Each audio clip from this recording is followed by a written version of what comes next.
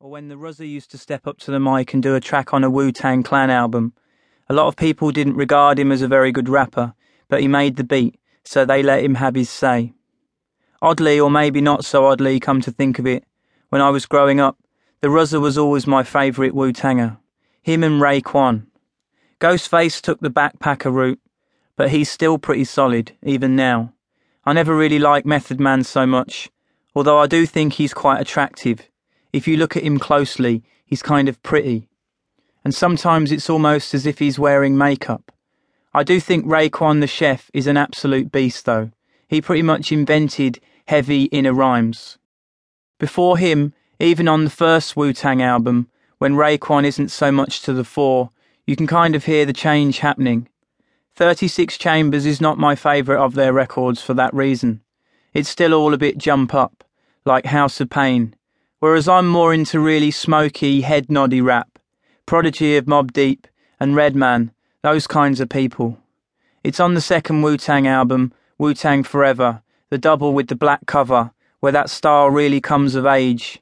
They've gone in there and done it with all those mesmerising loops, and from that point on, you know the transitions happened.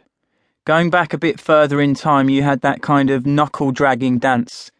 I think Rakim probably defined the concept of the knuckle-dragging rhymesmith. That sounds a bit offensive, but I am talking about the dance. Before that, rap was more like party music. Then you had the knuckle-dragging rhymesmith era from Rakim to 36 Chambers, and after that it got really rhymey. I guess Nas's Illmatic was probably a big part of that process too. I've listened to a lot of those records again recently, and they're so lyrical, in both senses. There are a lot of lyrics, and the rhymes are dense with poetic allusion. I still love Illmatic, but Triumph on Wu-Tang Forever is one of the anthems of my life.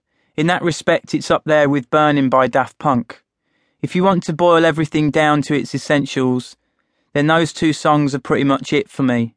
They couldn't be more different, but they're both total class. One of them's just really funky, and the other, well, more about Daft Punk later. For the moment, it's enough to say that the highest aspiration my music has ever had is to be an honest response to the way those two records made me feel. The UK garage scene, which my first album, Original Pirate Material, grew out of, was a brief coming together of two different worlds.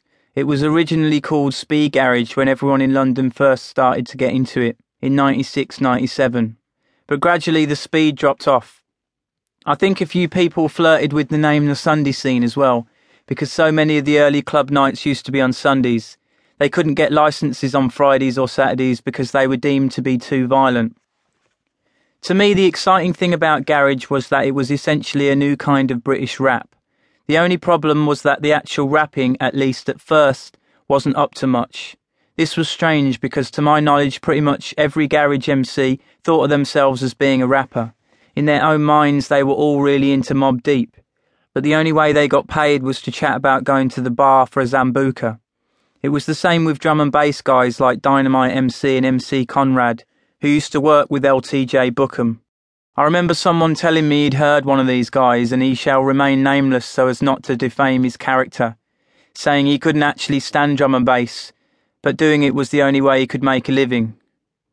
Rap music was not seen as accessible because it was inherently American. It was what everyone really wanted to be doing, but there was no hope of breaking through and getting any attention once you'd admitted that. There was hope with garage though, because people were having hit singles from really early on. The paradox was that if you were a garage MC, you had all the career possibilities, but none of the status. Garage MCing was not generally regarded as being very good.